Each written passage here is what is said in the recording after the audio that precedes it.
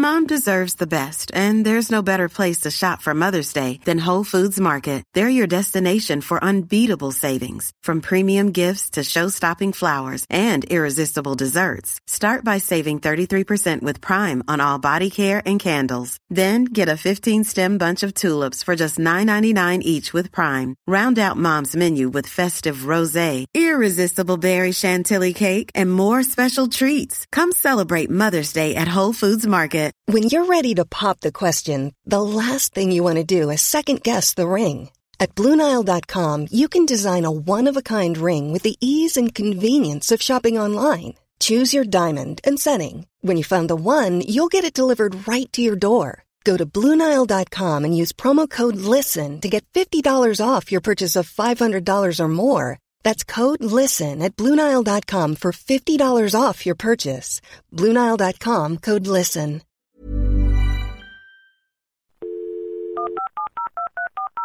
This podcast is a Royfield Brown production. Find others on iTunes. All right. Here I know. Now, I need you all for a project. James Jeffries, a friend of Robert's, is sponsoring Dumpty Dum.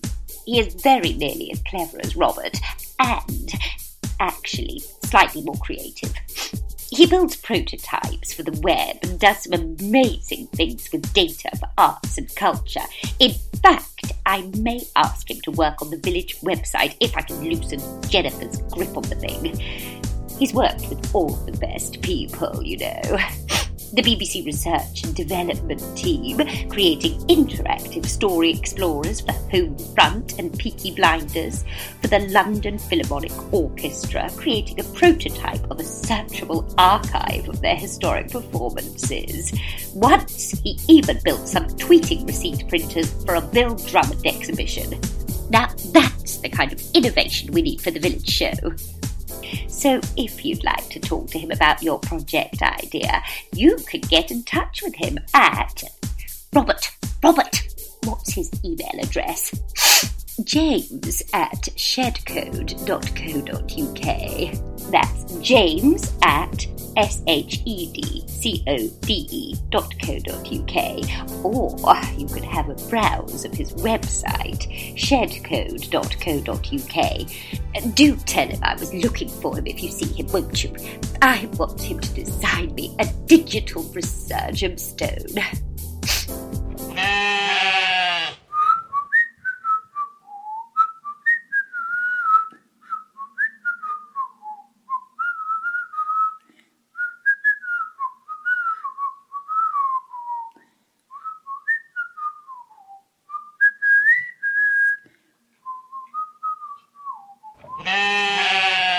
This is Dumpty Dum, the show about the reality docudrama that is centred on Ambridge in the heart of the Midlands. I'm the sit-down mower that is Royfield Brown. The sit-on mower. Oh, whatever. Sit-down mower! Isn't it the same thing? No. All you have right. a sit-on or a ride-on, but not a sit-down mower. You have a sit-down dinner if you're common at a wedding. I always have sit-down dinners at all weddings that I go to. Gosh. I'm so the wrong side of the class divide as far as you're concerned, aren't I?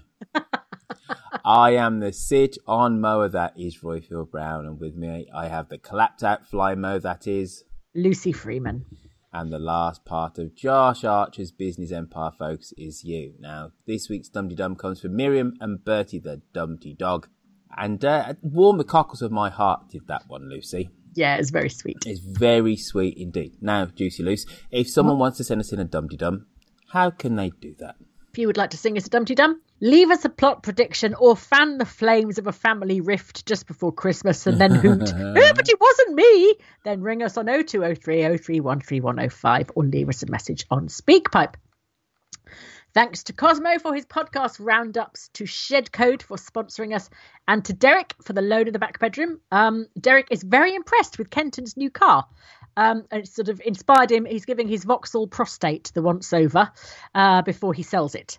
He asked Auntie Cardboard if she'd give him a hand, but then sent her away because he said whatever she was doing was making his nuts tighten. Hey, you.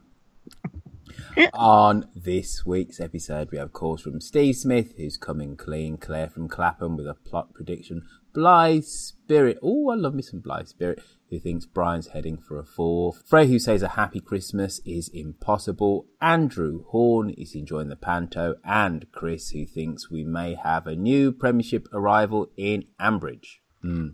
Well, I don't. Felpersham are supposed to play in the 2nd division. Are they? Yeah. I know. I wrote Premiership and then thought I don't even know what that means properly, but I know it sounds like a football-y thing, so I'll just leave it in, and then Royfield will no doubt point out that it's wrong and remove it. And they stopped calling it the Premiership about 10 years ago. It's the Premier League. Oh, really? Oh, really? Oh, dear. We still say the hit parade, though, don't we? No. Okay. Right. But first, before I correct Lucy on many more modern utterances in modern British society, it's Juicy and Lucy Freeman's Week in Ambridge.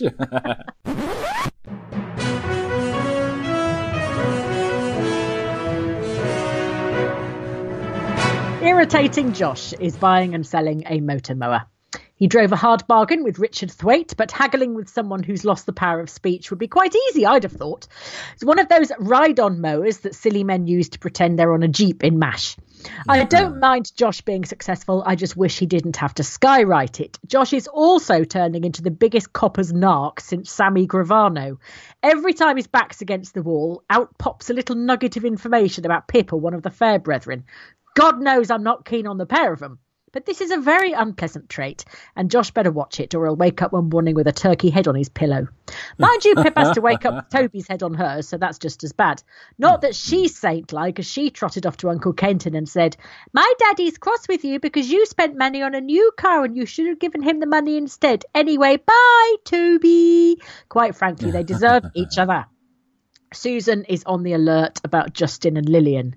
"How can you tell?" asked Krusty.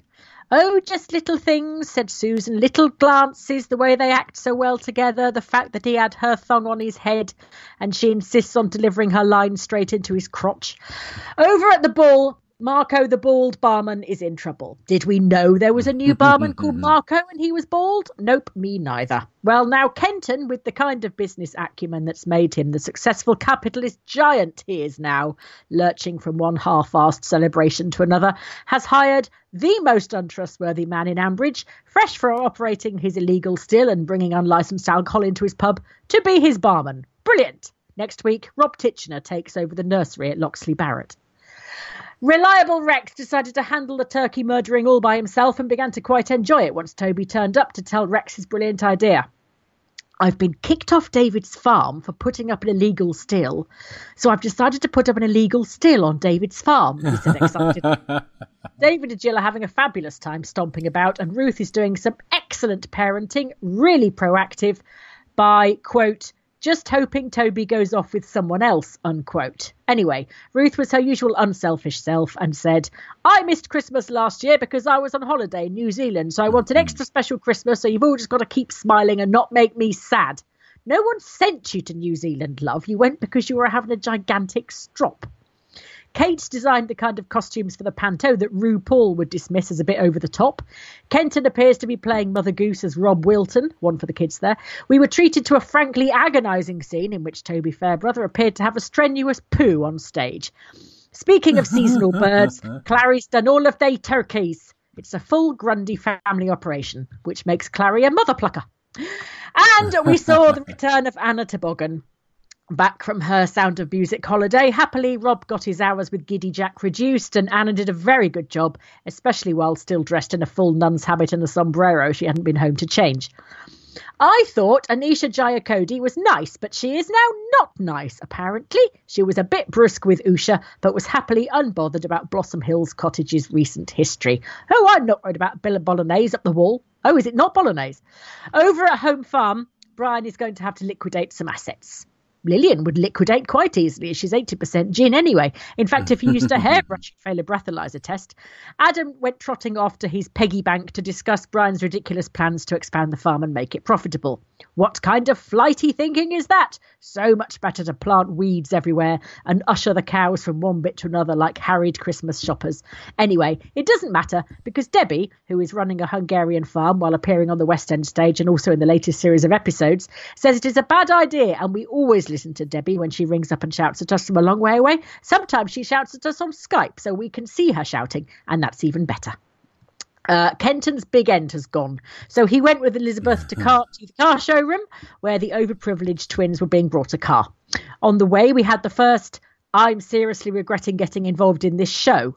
It's like a sort of advent calendar of the Christmas show. Day 7, I'll never learn these lines. Day 8, I'm sorry, Linda, but what with X coming up, I'm going to have to back out of the play. Day 9, well, that's it, Robert, I'm going to have to cancel the show. Day 10, oh, come on, Lindy, you can do it. Oh, all right then. Anyway, it is very, very difficult to have a scene in a car showroom where you're not allowed to mention the make of any car. We had a lot of, no, not that blue one, the red one next to it, that made Kenton and Elizabeth sound faintly retarded. Anyway, we ended up with Kenton saying to Elizabeth, are you after small and nippy or cheap and solid? And she said, well, I generally prefer them married and hung like a wildebeest. The end. That's really good. I quite enjoyed that this week. Well done, Lizzie. Thank you. Just trying to think of what cars actually have got mentioned on the Archers. Obviously, there's the MG. Yeah. And somebody... Tractor makes, they can say. But did you notice that, though, on the car showroom thing? They said that 4x4. They said, what about that one? Oh, that's one of the ones that the students drive. Yes. Yeah. And it was all very kind of, and you think, it was a Golf. Just say it was a Golf. It was ridiculous. Yeah. Has anybody not said the Land Rover before? In my head, they have, but I don't remember. I don't. I think they more often say in the 4x4. Yeah, you're probably right. You're right about most things, actually. And I don't think. I mean, I always imagine. I always imagine Brian and Jennifer driving a Merc, but that's only because the couple that I know that remind me of Brian and Jennifer drive a Merc. So I just always imagine that in my head. But I don't think we know the makes of any of them, do we? No. Other than the Tony and his MG. That's it. Yeah. Crumbs. Well spotted, Luce. Because I was flummoxed by that whole scene. But in typical me fashion, right, I didn't realise why I was flummoxed. And it was completely because, they weren't saying the makes of the cars. It's going, oh, that one, this one, that one, blah, blah, blah, blah. Oh, no. But which one? Oh, that one. That's cleared it up then. The one that you were looking at just now. Oh, the blue one. No, the red one. Oh, it's silly. But then it's such a visual thing, isn't it? And the relief when Kenton said, oh, look at that 4x4. And I thought, thank God we can actually visualise what he's talking about. That's much better. So what do you reckon he has got? What, Kenton? Oh, I think it's one of those stupid Daihatsu things. What, like the mini... Land Cruiser or something like that. Poor man's 4x4. Yeah. All right. You know, the kind of thing that you see being... When you live in the country, you see them being pulled out of ditches on snowy days by mini metros. That's one for the grandparents. Mini metro. Who is that entertainer who you mentioned? He said it was for the kids. Oh, Rob Wilton. He used to do he was in World War II, and he used to do a monologue where he used a slightly camp, very old, fussy old man sort of voice, and it's the voice that Kenton's using for the goose. And he did monologues about his wife, about how he was trying to sign up for the war, to try and volunteer for the war, and his wife kept saying to him, "Well, what good are you?" what good are you? And he kept saying, what good am I? And he's describing how he could go and join the fire service. And she said, no, you can't because you've got a bad back and all this sort of thing. He's basically saying he's too old to be of any use to anyone. And he was very, very popular, and he performed at Windsor Castle. He was the Princess Elizabeth's favourite, one of their favourite comedians. Goodness. Which is usually the kiss of death, because anyone that the royal family finds funny, apart from Spike Milligan, is usually that's the end. It's all over then. Once they've appeared on the Royal Radical performance, that's the beginning of the end. That's not true. They're like Billy Connolly too. Do they? Yeah. Big fans. But I hear you though. So last week, anything caught your fancy, catch your ear? I don't know what is going on with Jill. It now seems to. I was talking about this I went for a dog walk with Derek Fletcher when he was trying to get me to understand his unfeasibly large equipment again, because I just can't handle it. Did you do? So you did lots of talking whilst you were walking? I did, yes. All right. And I'm laughing because Royfield is making an allusion to my forthcoming podcast, Walkie Talkie. Hey. Thank you. Derek said, didn't you think it was odd when Jill said about Blossom Hill Cottage that was the first place that she'd lived with Phil? And she said that was our first house. And Grace never lived there. And David just sort of went, what? Oh, and then just sort of skated over it. But she does sound, she's getting slightly overly obsessive. It's not just like self-protection with Pip now. It seems to be slightly more, I don't know, about her. It seems to be slightly more. It's always been about her. And Toby's just been, cover. But it's always been about her. And, as we've always said, Toby is an arse. And actually, I've decided to give up the punditry game.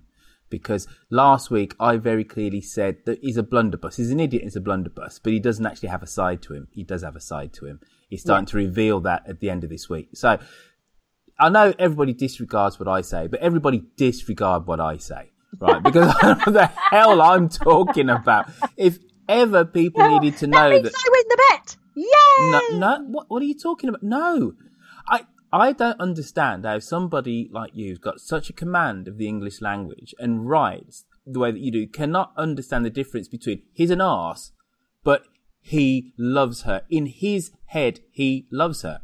And still, the two things are not in conflict with each other, Lucy. Okay, so did Rob love Helen? That's a much more complicated question because he's psychologically a damaged individual. I couldn't answer that. But I'm telling you that for Toby, love vis-a-vis a man and a woman is about fidelity. He's not shagging about. Is he good for her? No. Is he self-centered? Yes. In the way that he understands love, does he love her? Yes. And the two things are not in conflict. The fact that he's an arse, but he's in love with her. And I've been saying this over and over, and people are like, oh, well, there you go, that proves that Royfield's wrong. It's like, no, when he goes off, and I'm not saying that he won't next week or after Christmas, goes off with somebody else, then, by Toby's definition, he'll be out of love. But the fact that he's not spraying his seed all over the county, he's in love with Pip. Yeah, what a revolting expression. Spraying his seed all over. He sounds like he's got I thought that was pretty apt. It's an agricultural. It's an agricultural podcast, isn't it? I thought that's quite apt, really. Yuck! More like a muck spreader. That's exactly what it is, actually. Chucking it all out the back, all over the shop. And everyone their windows up. I didn't quite understand the way that Rex capitulated so easily vis-a-vis the still, but it's some device. It's some device for something. I don't quite understand their dynamic at all. But it is what it is. I did really, really feel sorry for Helen as well. But there's remarkably little is being made about the effect of seeing Rob on her, because she was very anxious before the hearing, and she said, oh, where are they? And she said, it's all right, they're round the corner, blah, blah, blah. Because it is, I mean, even if you bump into an ex and it's ended reasonably, it can still give you a bit of a, it can still shake you up a little bit. Well, I think what the script to bump into an abusive ex, I mean, that's different. But it just sort of feels as if, she said, "Oh, I'm never going to be free of him because, poor Jack's got to have him in his life for the next 16 years, blah blah blah." But it seems that she doesn't seem overly concerned about seeing him for herself. She's just concerned about the boys now. Well, I think for me, how this all kind of makes sense is that they're slowly reversing out of this storyline in terms of her. There is still what is Rob going to do, but you could actually have literally days of her recounting things, which what have happened, and then her taking not just baby steps, but very positive steps of regaining her confidence. And they're doing that, but a lot of it we have to kind of assume in between the scenes because things are moving on somewhat of a pace, So we've got her driving again. We had that a few weeks ago. There was a scene, it might have been yesterday, I really can't remember, where Jennifer said to somebody, "Oh, isn't she looking so young," etc. So we've got to infer that she's starting to eat a little bit more. Etc. So, and I think kind of this is kind of really what we need because not that we definitely know, but we do believe that there's about to be something else, don't we? Vis-a-vis Rob and, him not being able to see Giddy Jack now, twice a week, so we believe that there has to be some kind of flare up. So, them pushing her story slightly sideways gives us room to explore the new storylines of obviously what's happening with Brian and this land deal, slightly the fallout of people knowing, or at least suspecting, that Lillian's bonking Justin, etc. The fact that Justin is got his grips into the village in lots of unsavory ways, as well as financially, and then we'll have this big blow up, and then hopefully after that, and she realizes that she's strong and capable, then she can kind of take another step backwards, really, because as I've said over and over and over, Helen Archer has actually dominated this show for the best part of 5 years. She absolutely has. Yeah. Ryan Reynolds here from Mint Mobile. With the price of just about everything going up during inflation, we thought we'd bring our prices down. So to help us, we brought in a reverse auctioneer, which is apparently a thing. Mint Mobile Unlimited Premium Wireless. How to get 30, 30, bit to get 30, bit to get 20, 20, 20, bit to get 20, 20, bit to get 15, 15, 15, 15, just $15 a month? Sold! Give it a try at mintmobile.com/switch. $45 up front for 3 months plus taxes and fees. Promo rate for new customers for limited time. Unlimited more than 40 gigabytes per month. Slows full terms at mintmobile.com. Quality sleep is essential. That's why the Sleep Number Smart Bed is designed for your ever-evolving sleep needs. Need a bed that's firmer or softer on either side? Helps you sleep at a comfortable temperature? Sleep Number Smart Beds let you individualize your comfort, so you sleep better together. J.D. Power ranks Sleep Number number 1 in customer satisfaction with mattresses purchased in-store. And now, save 50% on the Sleep Number Limited Edition Smart Bed for a limited time. For J.D. Power 2023 award information, visit jdpower.com/awards. Only at a Sleep Number store or sleepnumber.com. A lot can happen in the next 3 years. Like a chatbot may be your new best friend. But what won't change? Needing health insurance. United Healthcare Tri-Term Medical Plans are available for these changing times. Underwritten by Golden Rule Insurance Company, they offer budget-friendly, flexible coverage for people who are in between jobs or missed open enrollment. The plans last nearly 3 years in some states, with access to a nationwide network of doctors and hospitals. So for whatever tomorrow brings, United Healthcare Tri-Term Medical Plans may be for you. Learn more at uh1.com. Yes. We have some lovely rude maps to give away from our lovely friends at marvellousmaps.com. You just simply get in touch with us, however you like, Twitter or email or whatever, and let us know the answer to this question. What was the name of Jack Woolley's dog? What was the name of Jack Woolley's dog? Okay, good luck. Right, should we do some calls?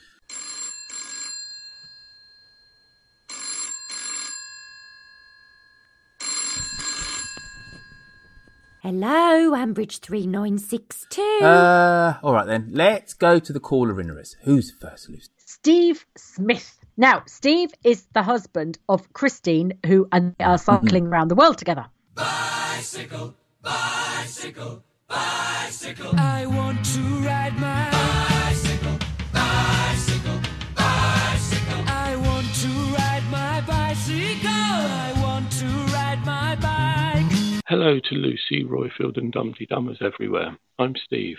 I'm the hubby of Christine the Globetrotter. As everyone now knows, I've been listening to the Archers for over 10 years. And I thought you might like to hear my side of the story about why I became a closet listener. At this point, I should say that has nothing to do with toilets, as Lucy alleged originally. I can assure you nobody wants to know anything about my toilet habits. Neither Christine nor I are big consumers of mass media. And so I took delight in teasing her as she'd listened to the Archers every night at 7 o'clock over the years. I should say that we've been married nearly 33 years by now. Anyway, I started listening on long, boring drives home from work as a way of passing the time. It seemed easier not to tell her that I'd taken a few steps over the dark side. As the weeks and months progressed, I was dragged into the storylines more and more, and at the same time, it became part of the game not to tell Christine, or more particularly, our 3 children, that I'd succumbed. I should mention that I stopped teasing her at this point, a role into which our eldest son stepped most nobly. There have been many times over the years when I've considered coming out, as it were, to Christine about my habit, but I restrained myself. However, the traumatic stabbing earlier this year was such a milestone that I felt the time had come, and I feel much better for it. I realise I've only complied with one of Royfield's rules for new caller-inners so far. Like Christine, I'm a retired accountant, now cycling around the world, which is no use to anyone, but great fun. I started listening about 10 or 11 years ago, but I really didn't know who the new characters were at the time, and I suppose I might guess at Cam and Sam. Would he have an appropriately dark side to his character? Oh, and the final point. As for Royfield's suggestion that we join the Tractor Cluster in Houston to sing the newer Dumpty Dum, you must be clinically insane, Royfield. Christine and I haven't got a musical bone in our bodies. There would be 35,000 listeners around the world with bleeding eardrums, dogs howling, and lawsuits heading your way if we were to have a go at singing or humming to you and you were to broadcast it. Anyway, that's it from me. From a fairly chilly Florida at the moment. There's a cold front coming in and it's still positive, but only about 5 degrees. Have fun. Speak to you soon. You're absolutely right, Steve. Nobody does want to know about your lavatorial habits. I can't believe you said it was easier not to tell her. That's so mean. But I'm glad you stopped teasing her. And don't worry that you haven't got a musical bone in your body, which means that you say that that's the reason why you can't do Dumpty Dum. If you ever listen to our Dumpty Dums, you will know that about only 10% of the people that do them have got a musical bone in their body. Very harsh and not very fair. I'm including us when we do it as well. They are a joyous noise, but a lot of them are not musical. They are just great, and we'll settle for that. So keep on peddling. We're very glad you're listening. And I know you said, we're not being any use to anybody, but I think what you're doing is absolutely fabulous. I really do. I think it's brilliant. And if I could cycle more than 10 yards without falling off, I would like to do it as well. Next call is Claire from Clapham.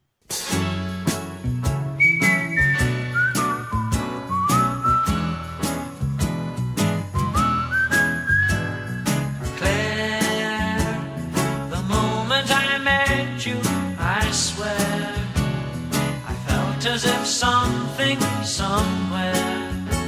Hi Dumpty Dum, it's Claire from Clapham here. I just wanted to reflect a bit on Rob and Alan and the conversations that they've been having. I wasn't sure how realistic it was that Rob would start confiding in the vicar, especially since his mum suggested that it would be a good idea and he would instinctively not do the thing that Ursula thought was good.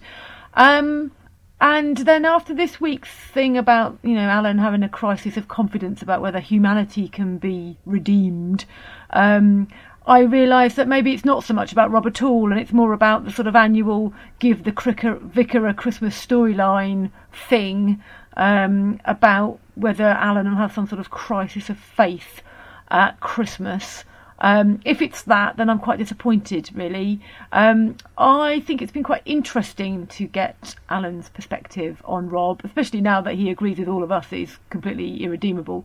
And my plot prediction around all this is that there will be some massive showdown at Christmas and the vicar, there'll be like a hostage situation or something, and Alan will have to go and be the hostage negotiator. There you go, that's my thoughts. And keep up the good work. We love Dumpty Dum. And one day I'll record a Dumpty Dum with my friend Jenny, who I keep threatening to make do it.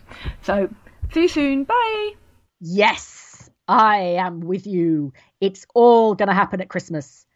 And I don't think it's going to be a crisis of faith, but I completely love the idea that Alan will be the hostage negotiator. It'll be like Die Hard or something. He'll be in a vest, all sweaty, like Bruce Willis.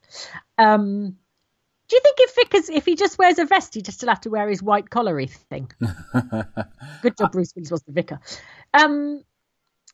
Yes, there's going to be a Christmas thing, because Christmas tends to sort of accelerate emotions, doesn't it? And accelerate situations and things. Yeah. And if one more person says, "Oh well, thank God this year we're going to have a quiet, calm Christmas," I keep thinking, "Oh, shut up," because of course it's not going to be, for God's sake. Yes, it's all going to kick off. So my money is on.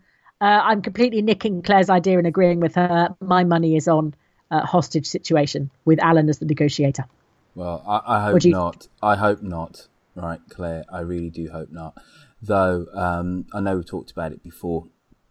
And there's been, is this the third or the fourth Alan and Rob interaction? And this, for me, by far was the weakest. But Alan was completely revealed as flesh and blood and just not a man of the cloth, not a saint. And he just said, "I just don't know what to do." It is just so hard. And I've just found their interactions to be some of the best bits of writing in the whole year, actually. And I know we've had what's happened at Blossom Hill Cottage, and we've had bits and pieces in the courtroom, and we've been served up a whole plethora of great writing. But this somewhat has kind of blindsided us, or no, not necessarily that it's blindsided us, but it's put the vicar up front and centre in village life as a counsellor, as a conciliator, as a shoulder to cry on, just as a shouting board, naked frustration and anger, rightly or wrongly. That's what they're there for. And I know that we have jokingly disparaged the church, very jokingly, why is there a harvest festival, and why is there this and why is there that, and people believe this and people believe that, and it doesn't matter what religion you are.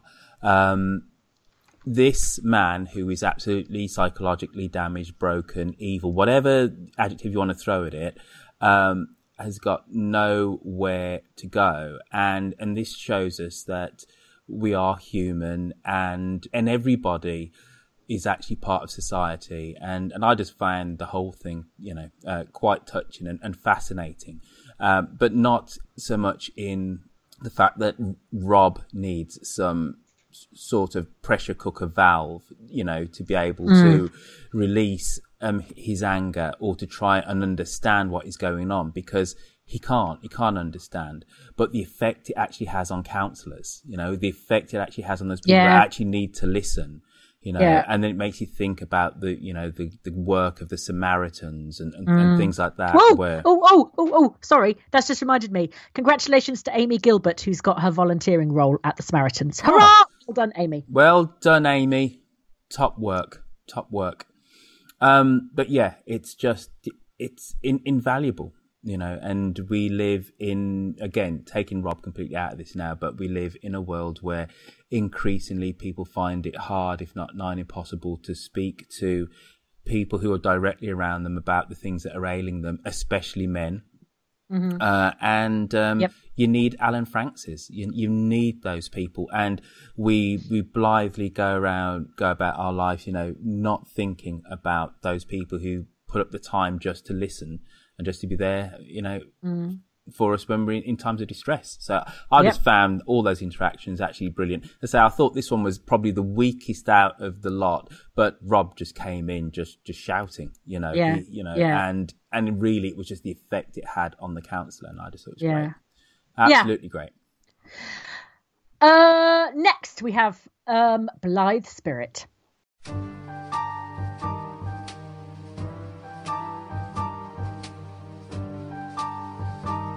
Hello, Dumpty Dum, Blithe Spirit calling. Well, am I the only person who wanted to line up behind Jill this week to give Toby a damn good talking to? And by that I mean not necessarily the verbal variety. He was so rude to her, and to be honest, I am finding it rather tedious that his character and the relationship with Pip is taking more centre stage now. I think that Pip, to be honest, is a complete ingrate. And every time she reverts to type over the boyfriend, she seems to forget that her family are the people who are there for her. Every time her relationships go memories up. Every single time she goes back to them for support and love and care. And yet as soon as the boyfriend comes along, hey, my boyfriend comes first. Stuff everyone else. Well, Pip, I have a message for you. You made your bed, you go lie in it. I think that Toby Fairbrother, judging by the fact that he seems to cause inconvenience, dismay and regret everywhere he goes, is probably a fair indicator of the kind of character that he has. So Pip, if you can't see it, that's your problem. As for Brian, also, am I the only person who thinks that he may be setting up the House of Aldridge for a serious fall?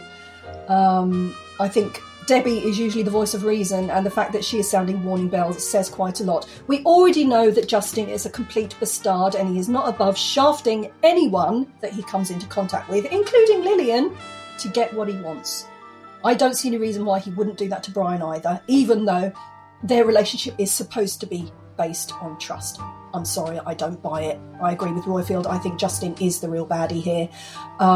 And something very, very bad is going to happen to the Aldridge family if they take on this land. Anyway, that's it from me. It'll probably be my last call before Christmas, so I hope everyone's enjoying the run-up to the season and that you all have a wonderful holiday. Cheers now. Bye. Pip should lie in her own bed. That would be fine if Toby wasn't in it already, Blithe Spirit. I think... But she's just very immature, isn't she? I mean, but she hasn't really been anywhere. She went to college nearby.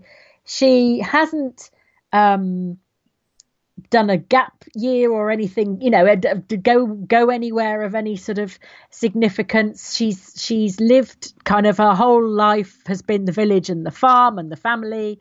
And she's acting like an 18, Pip, I mean, he's acting like an 18-year-old.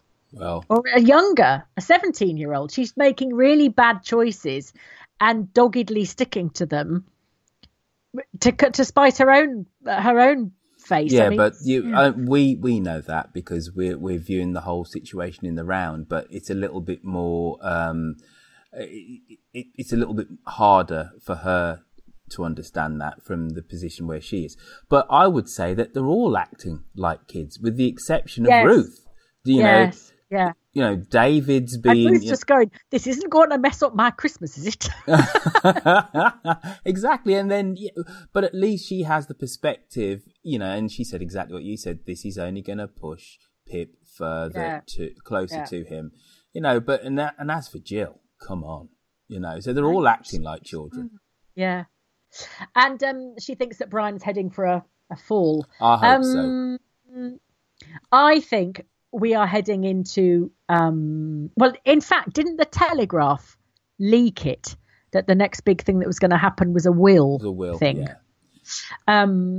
And I think that's what this land thing is all going. I think they're going to have to. Do you think they've got an insider in the Archer script writing team who's just, deliberately leaking stuff to the Tory Graph? Don't know. Or was it some briefing, an off-the-record Archer's briefing? I don't know. I mean, security is so tight all the way around. Security around the storylines, and confidentiality around the storylines is so heavy. I can't imagine that happening. Because it was like the middle of the summer, wasn't it? Yes. When that came out. Yeah. And it was kind of everywhere. So I just thought, well, the BBC have just kind of said it's this, it was the new head honcho coming in, and he basically says, right, so we're going to, move on, and this is the direction we're going in, as opposed to a leak per se. Yeah. No, it was very, very strange. It's not something they hardly ever do it. Well, they never do it. They never to my do. knowledge. No. Anyway, I reckon that this business deal he's going to get Brian's going to get shafted by Justin. Well, that's as sure as eggs is eggs. That's going to happen. And they're going to end up having to sell off the farm, and he's going to divide it up, and he's going to want to give Rory the lion's share rather than Adam, because Rory's his own child.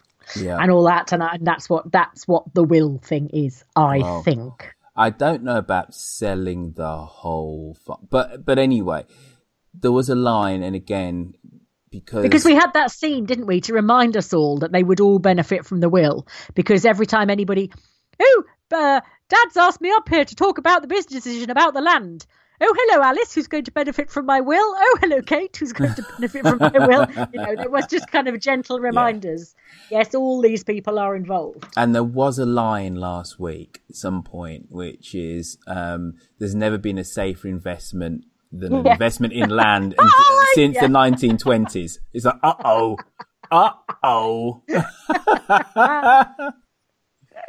So I'm wondering... Like the klaxon goes off.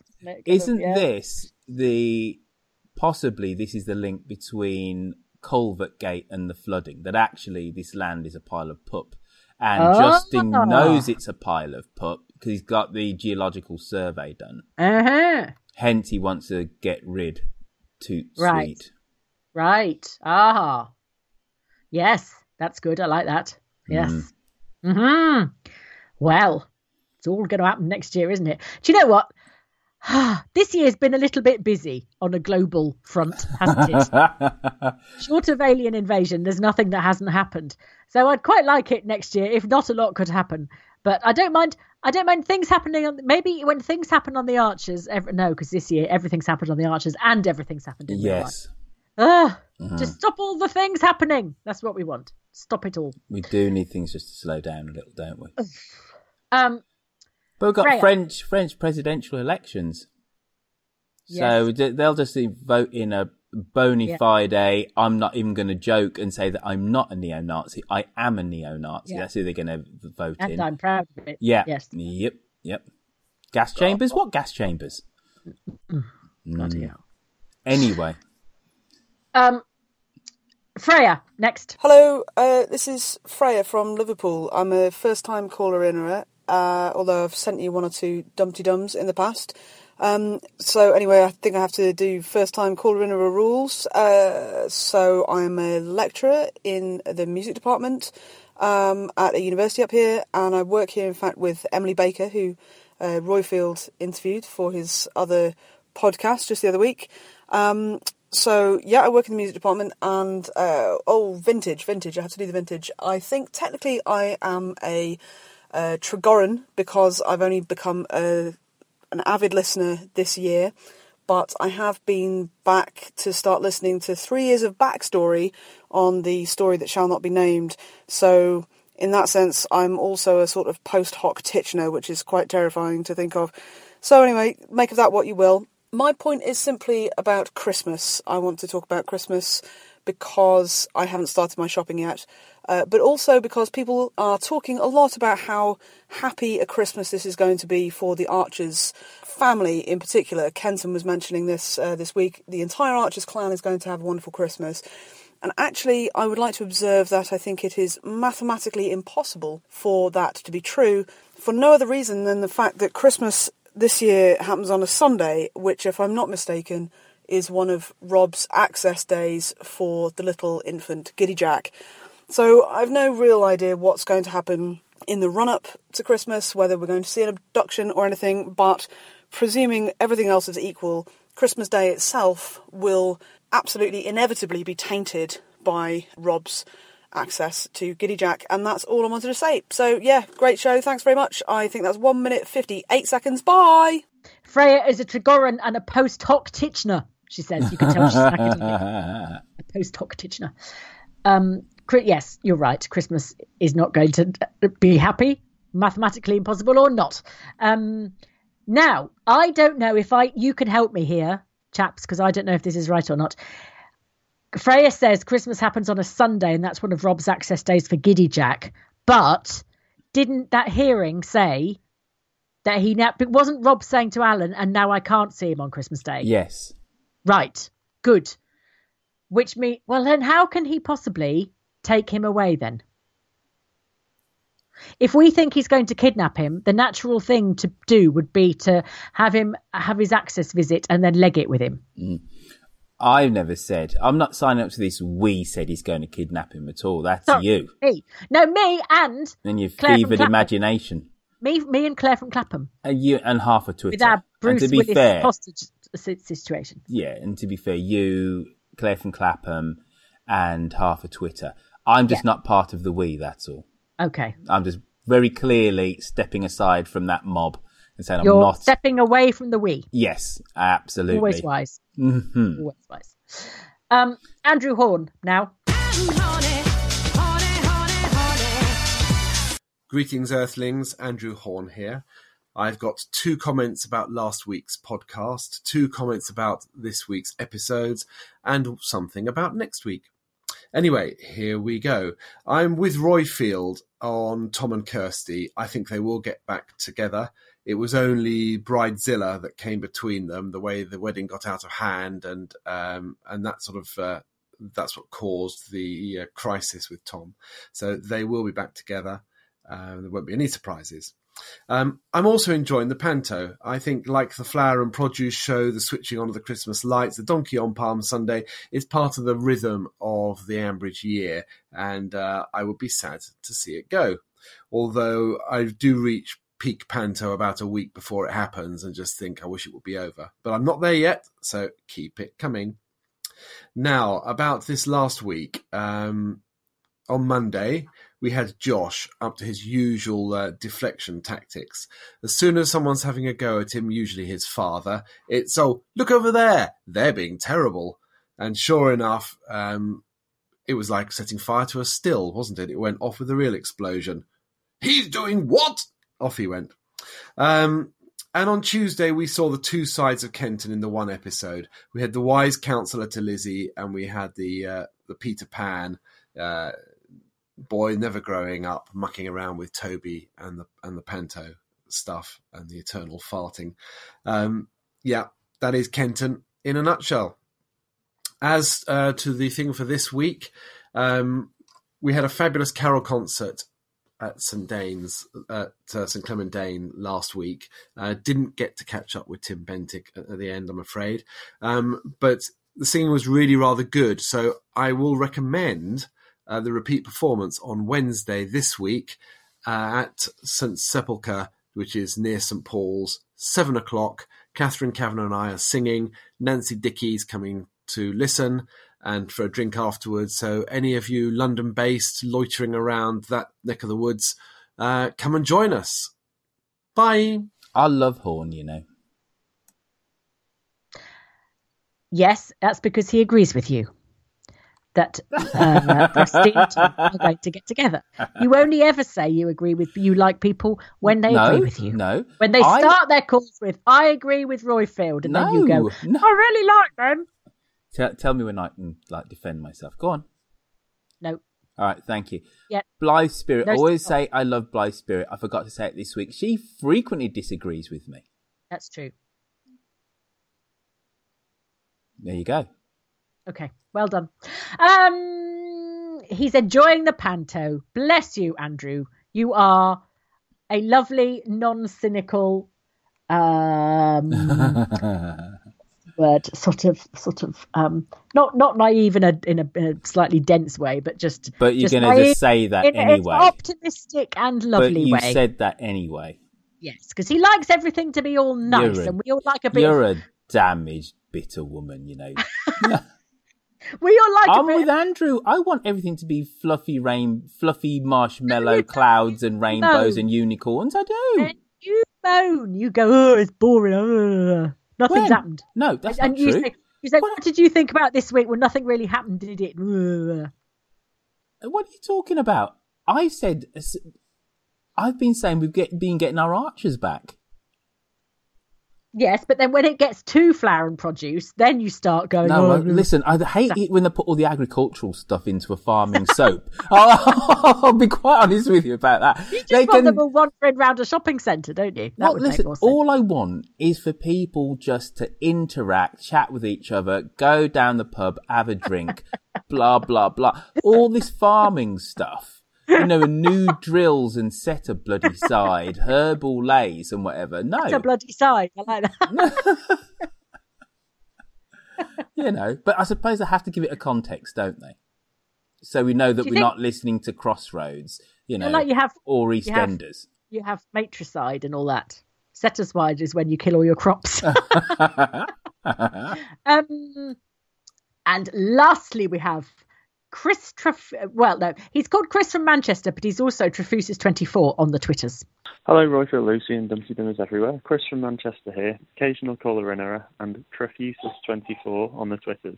I've been wondering whether I'm the only person wondering why we keep hearing snippets about Benny Carvalho. Apart from the fact he sounds like the kind of bloke who would have sold Kent in a Sunset Red 4x4, I'm wondering whether he'll be the ultimate buyer of Grange Farm, as the Grundys' inability to afford the rent is being heavily flagged up, and a homeless Grundy storyline is something we haven't heard for at least a couple of months.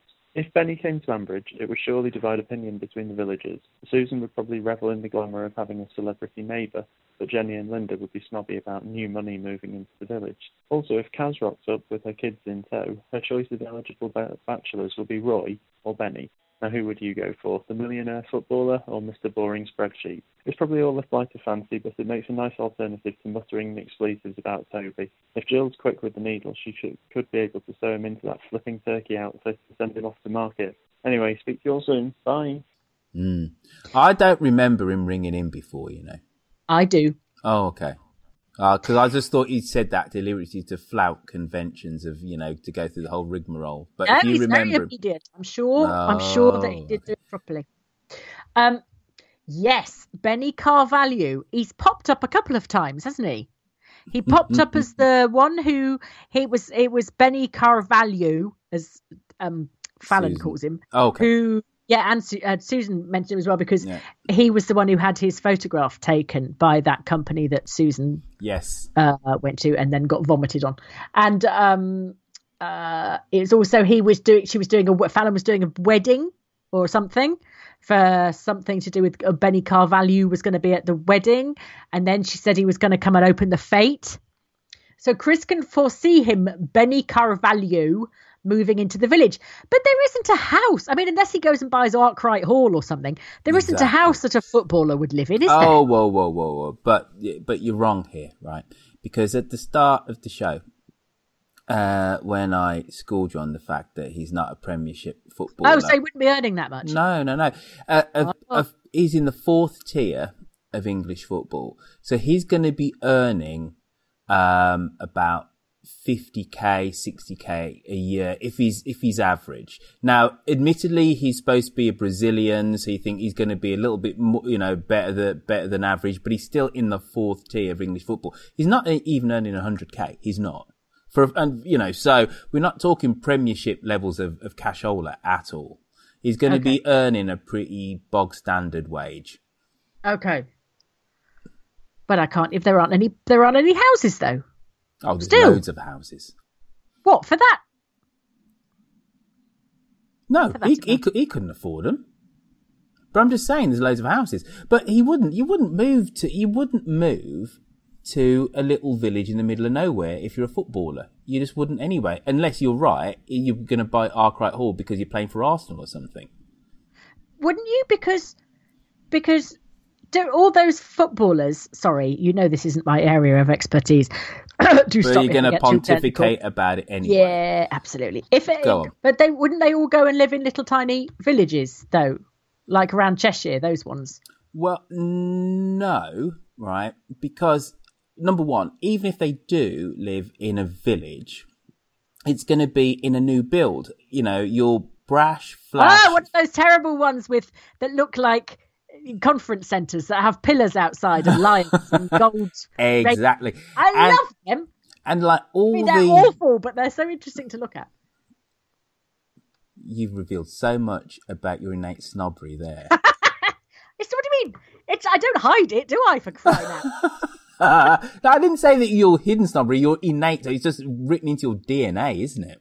But all those kind of big footballers that play for Manchester teams, that they either live in some bachelor apartment within the city of Manchester, or the English ones get out to somewhere like Bramwell or kind of Cheadle Hulme and whatever. But they're not living in little cottages per se at all.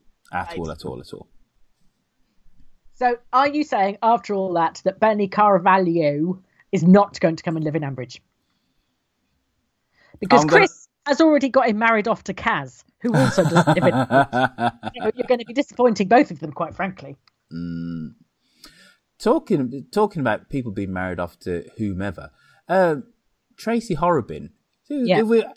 If ever there's foreshadowing that maybe, a character's going to come back, I know. It's got to be her. And we want her back, don't we? Yeah, we do. We love her. Well, do you remember when Charlotte came on the show? Yeah. And she was saying, she's great to act against and all that sort of thing. No, I want Vicky back. I think you might get your wish. Yay! New broom. There's a new broom in town. Yay! Oh, now we've had an emailer from Vicky Cole, who said, "Hi everyone. Well, what an unpleasant person Josh is turning out to be. That's twice now he's deflected attention from his own misdoings to land Pip and Toby in it." I think Andrew Horde said the same thing. "I rather hope he comes unstuck with the Richard Thwaite lawnmower deal. And Pip is also thoroughly self-centred. I'm surprised she can't see through the awfulness of Toby.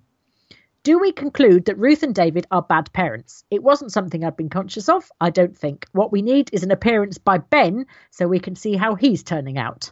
I will try and call her soon. Lots of love to all Dumpty Dummers. Vicky." Do we think... No, they're not bad parents. Ruth and David, bad parents. They're not bad right parents. On one side of the paper only. They're not bad parents. They're not? No. And I wish I had more to throw at this than that, because any time I can spend responding to my Vicky Kill, I'd like to do that, but they're just not, though, are they? Yes, what was that? I said I think they are. Really? Bad parents. Not bad parents. This is exactly what you just said. You just said, I think they are. And the question was, they're bad parents. You said, I think they are. Explain yourself, Freeman. I think they're neglectful. It's not the same, though, is it? Well, there's gradations of bad, isn't there? Yeah, absolutely. I mean, there's Rob Titchener bad. I don't necessarily think that they are neglectful, but I think they're good parents. I didn't say that either. Yeah, I just think they're parents. I just think they're pretty standard, really. Ruth has an insight with her daughter, and she can see things much more in the round. Maybe it's because it's, Jill's kicking off and it's David's mum, so you kind of can't quite see it. But she's displayed there a level of empathy and understanding. Yes, Pip can't cook, but, there's worse crimes to leave your kids facing adulthood than that. both of them educationally have done all right. None of them have died of rickets or diphtheria or starvation. The social services haven't been called. I think they're pretty standard. Your bar is set pretty low. No. I'm saying they're pretty standard parents, really. I don't think they're going to win Parent of the Year, but I think you'd struggle to find a child that has been reared in Ambridge of which you could say their parents are Parents of the Year. Their parents. Fallon. Oh, come on. Her dad's been in Nick and all sorts. What are you talking about? Jolene is brilliant. And Jolene is... Parents of the year. Oh, come on. The question was, bad parents of the year. Mr. Pedant. Honestly. No. Not at all. Me, pedantic, no. It's just that you are so pernickety about the finite use of the English language. I just thought I'd just hang you on your own petard there. Well, that's wrong for a start. It should be hoist. What did I say? Hang. Oh, fuck off.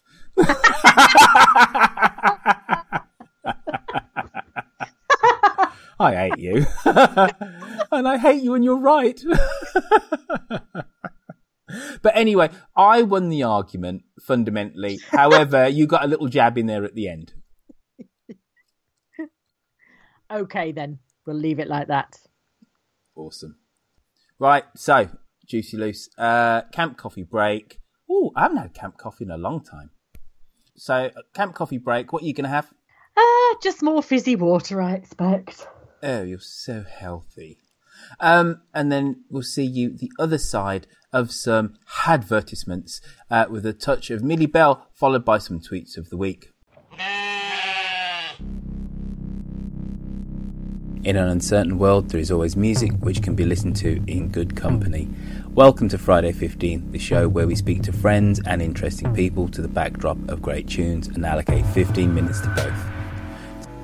I mean, I was 8 years old, interesting, the same age as the Dragon King's daughter when she comes out of the sea. But what was happening to me when I was 8 years old was that I was at the hands of a paedophile in a classroom for a year. And for me, I think the reason that I somehow managed to win in the end is that for me it's about an economy of the three things that bring a song together.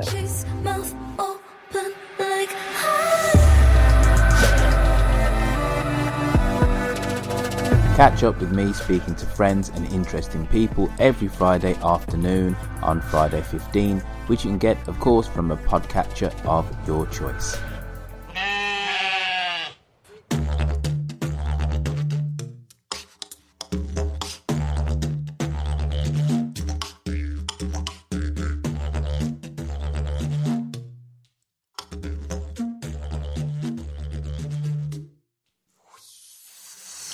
G'day everyone. Well, this is a very interesting turn up for the books because this week we have been much busier on the forum than we have been on Facebook, which is really unusual for me. So I'm going to start with Facebook and finish with our forum. We were discussing the fact that Brian seemed to be having a family meeting without the family members actually being at the meeting. And Anne Charles said, I don't understand how they had all that money ready to buy Brookfield 2 years ago, but are now worrying about a much lower sum. Has the fall in the pound really been that bad? Witherspoon says, that's one way to ensure agreement, only hearing one side of a debate. Well, that's true. Liz Villalobos, Kate's concerns about not knowing anything useful about farming and estate planning were true to form. I loved it that they actually asked her when normally they ask her nothing. And Pauline Midwinter said, yes, it was more like, come and stroke my ego. So on our forum, we have been discussing all sorts of things. One of the ones that I found really interesting was started by Fiona Siobhan Powell, and it was about Jill and the many faces of the elderly. Now, I really encourage you to go and read that because the introduction and the context is really, really important to read. But it's basically about you can't box in, like you can't box in any group, but there isn't one size fits all for older people.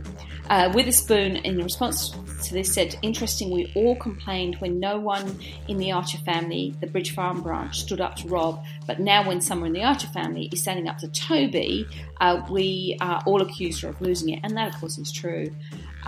So I really encourage you to go and have a look at that. It's a really interesting short discussion, but you might want to get involved.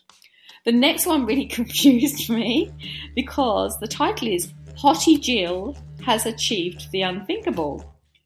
And I was a bit perplexed. I was thinking, well, I'm sure she was a hottie in her day, but she's not really a hottie now. Sure, well, maybe she is, but, not in the context we've been listening to her. But it was actually meant to say Hootie Jill. And so Diane Telford says, because Hootie Jill has now hooted off of Toby, do you know what? I'm starting to feel sorry for the reprehensible twerp. This is not acceptable, and after Davy told her to wind her neck in, I think she might need help. So if you would like to read a little more about Hootie and Hottie Jill, you need to jump onto our forum. Another discussion was about Lillian and the scarf, and Adam, also started by Fiona Siobhan Powell. And I think it's worth getting involved because there's a number of suggestions for how this is going to unfold. So really suggest you jump on and get involved in that. Christmas plot predictions. Choppy 1989. So guys, what do we think will be the big drama in Ambridge this year? I think Pip and Toby will be a major plot line. Rob will do something awful, of course. And my Christmas wish will be to see a return of Debbie to give Brian a clip around the ear about herbal lays. Hanging festive Christmas predictions on the Dumpty Dum tree, please. So far, we've only got Miss Mid-City, who's got some great suggestions, but we would like you to get your suggestions up there too, please. One is that the Widow Pargeter and Dr. Locke will have a Christmas kiss. The Panto will lurch from near disaster to utter triumph. That's not really a prediction, Miss Mid-City. That happens every year. The next discussion was about Neve's call, Toby versus Rob. This was started by Lexi B. And this has started quite a discussion. I was so struck by the recent discussions about Toby having Rob-like tendencies. I know the Rob storyline was hard to listen to, but I think one of the main educational takeaways was that this can happen to anyone at any time. And I feel these things happen on a spectrum from seemingly benign to fatal violence on the other end. So a bit more serious, but certainly worth jumping on and getting involved. We have discussions about Roy and Kirsty, started by Audrey-Anne Cavarubius, I hope I've said that correctly, and hearing the Archer's characters where you least expect it, started by Abby Stern. Just came home from honeymoon in Sri Lanka and the Maldives, keeping up to date with the Archers. We flew everywhere using Sri Lankan Airways, and I was pleasantly surprised to hear Alison Dowling voicing the safety video. Awesome! So yes, if you would like to get involved, please do. I'll see you next week. Hooroo! Millie Bell, that was awesome! Juicy Loose. So the forum's going well then, she said. Tweets of the week. David Absalom, who says the unresolved sexual tension between Jill and Toby is bound to end with a romp in the hay by lambing. Well, thank you for that. That is the most disturbing tweet ever.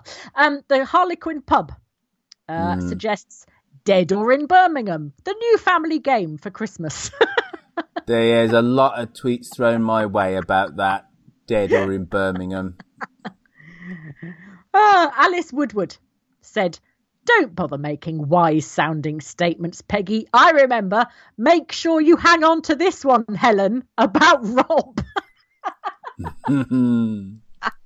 Now, this one completely mystified me, but is the kind of jaw-dropping tweet that you get when you're an Archers person. Lily Minster said, when is the nativity play?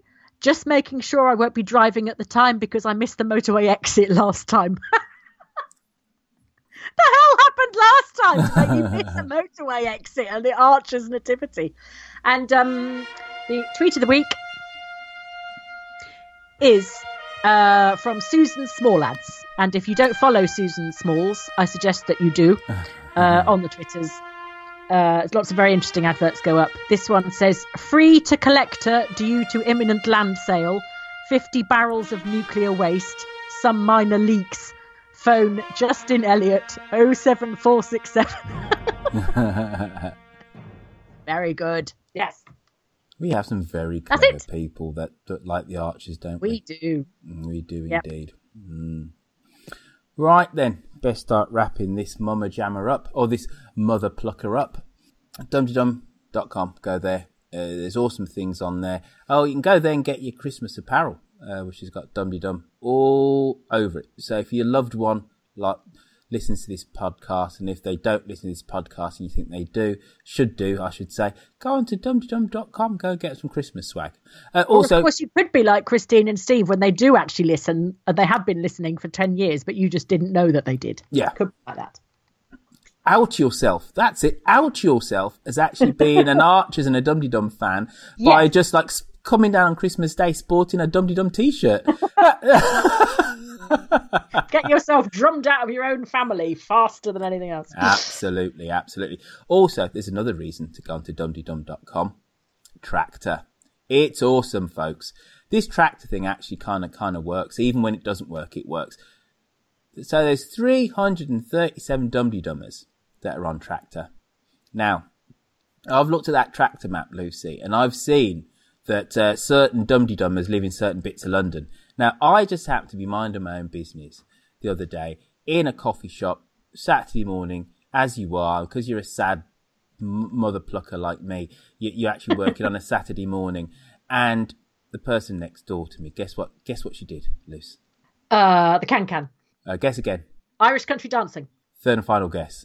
Don't know. Picked her nose. She probably did that, actually.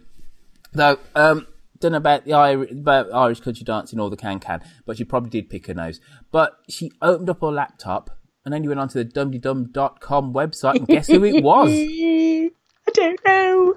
It was our au pair all the way over from France. So Emily Thomas, 75. That's the one. And you know what, Lucy? What?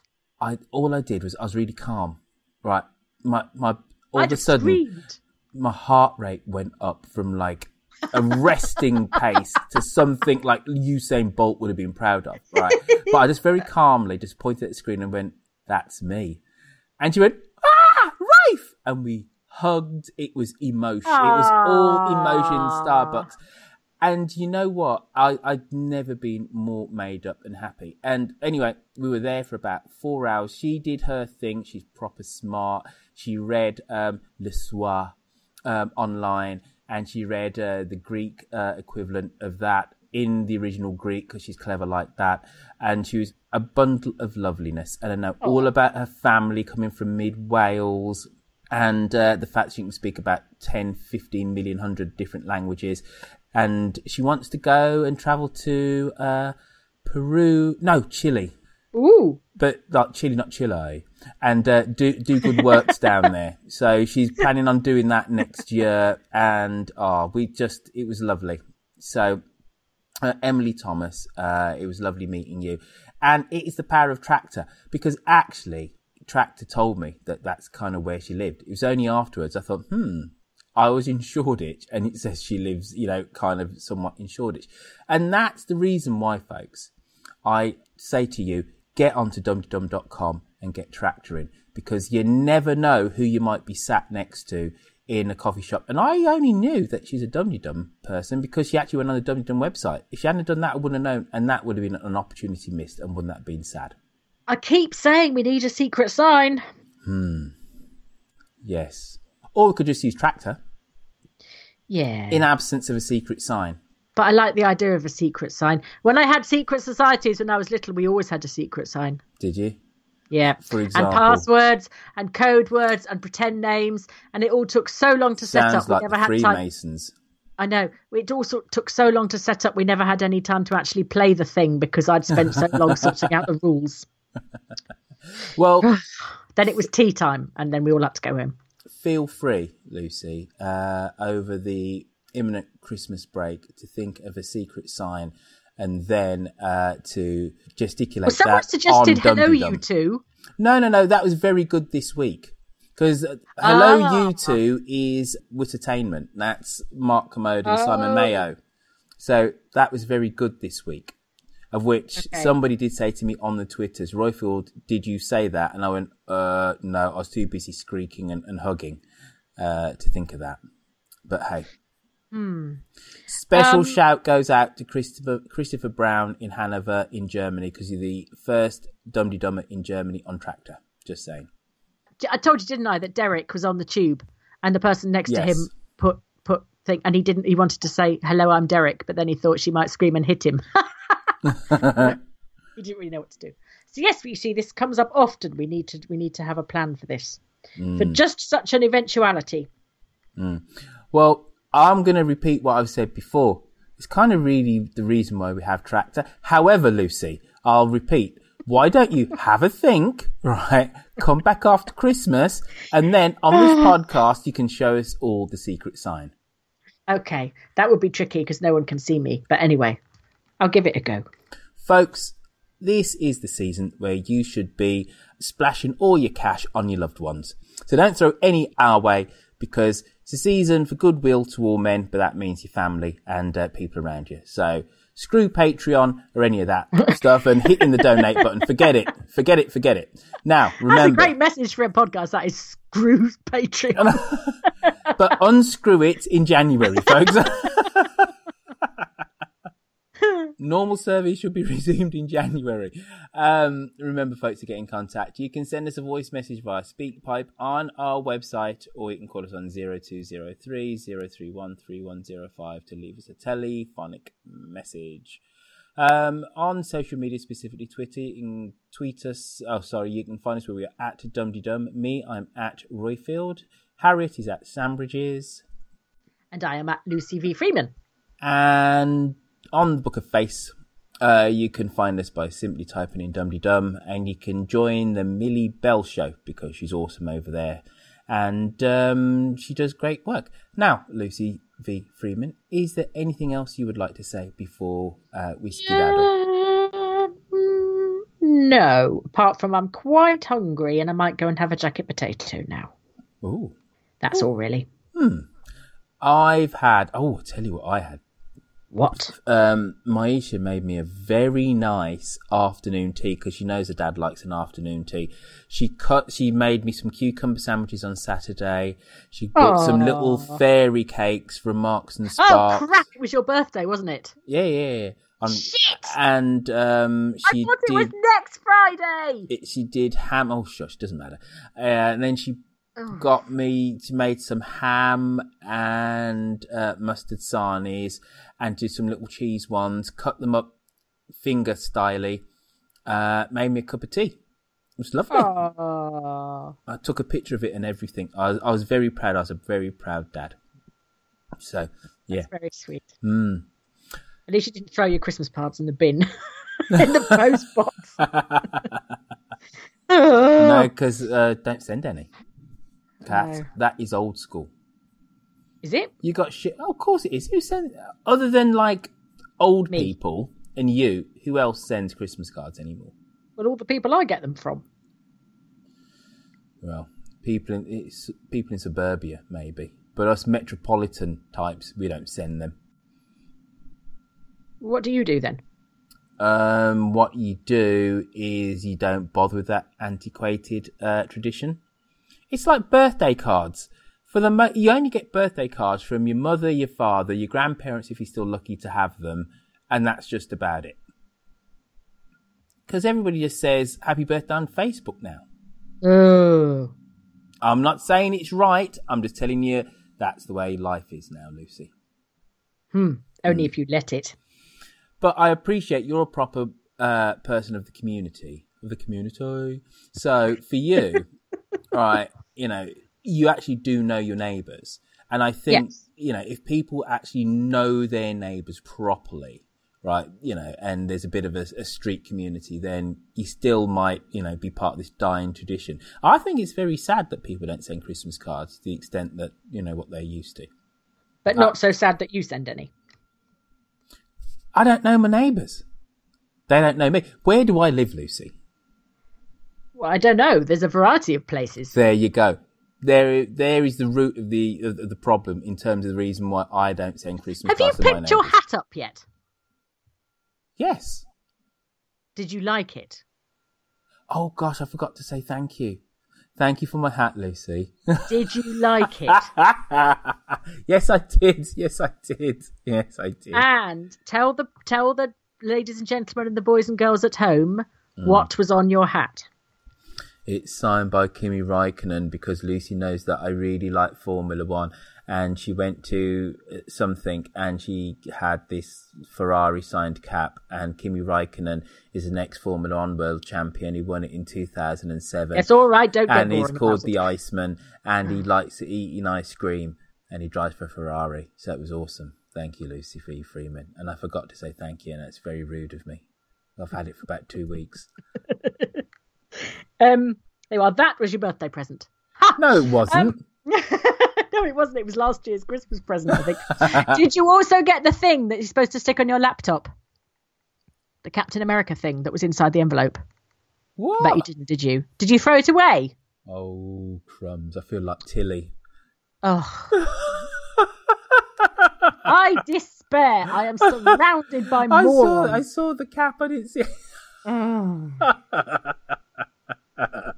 Gotta laugh, don't you? You gotta laugh. Well, you send another one, can't you? No, I can't even remember where I bought that one from now, you great fool. Never mind. You actually spent good money on yes, buying me something. I did. And you put it in the recycling bin, you silly arse. Oh, that's unfortunate. So, just imagine I did get it. Where would I have stuck it on my laptop? You can stick it up your bumhole now. I'm not going to tell you. Sorry, Lucy. It's fine. It's not really, though, is it? It's not. Lucy, it's not fine. I need... Nice. Hi, I'm Daniel, founder of Pretty Litter. Did you know cats tend to hide symptoms of sickness and pain? I learned this the hard way after losing my cat, Gingy. So I created Pretty Litter, a health monitoring litter that helps detect early signs of illness by changing colors, saving you money and potentially your cat's life. Pretty Litter is veterinarian developed, and it's the easiest way to keep tabs on your fur baby's health right at home. Go to prettylitter.com and use code ACAST for 20% off your first order and a free cat toy. Terms and conditions apply. See site for details. Mom deserves the best, and there's no better place to shop for Mother's Day than Whole Foods Market. They're your destination for unbeatable savings, from premium gifts to show-stopping flowers and irresistible desserts. Start by saving 33% with Prime on all body care and candles. Then get a 15-stem bunch of tulips for just $9.99 each with Prime. Round out Mom's menu with festive rosé, irresistible berry chantilly cake, and more special treats. Come celebrate Mother's Day at Whole Foods Market. I really need to take a long, hard look at myself. You do. Thank you. Should we go now? Yes.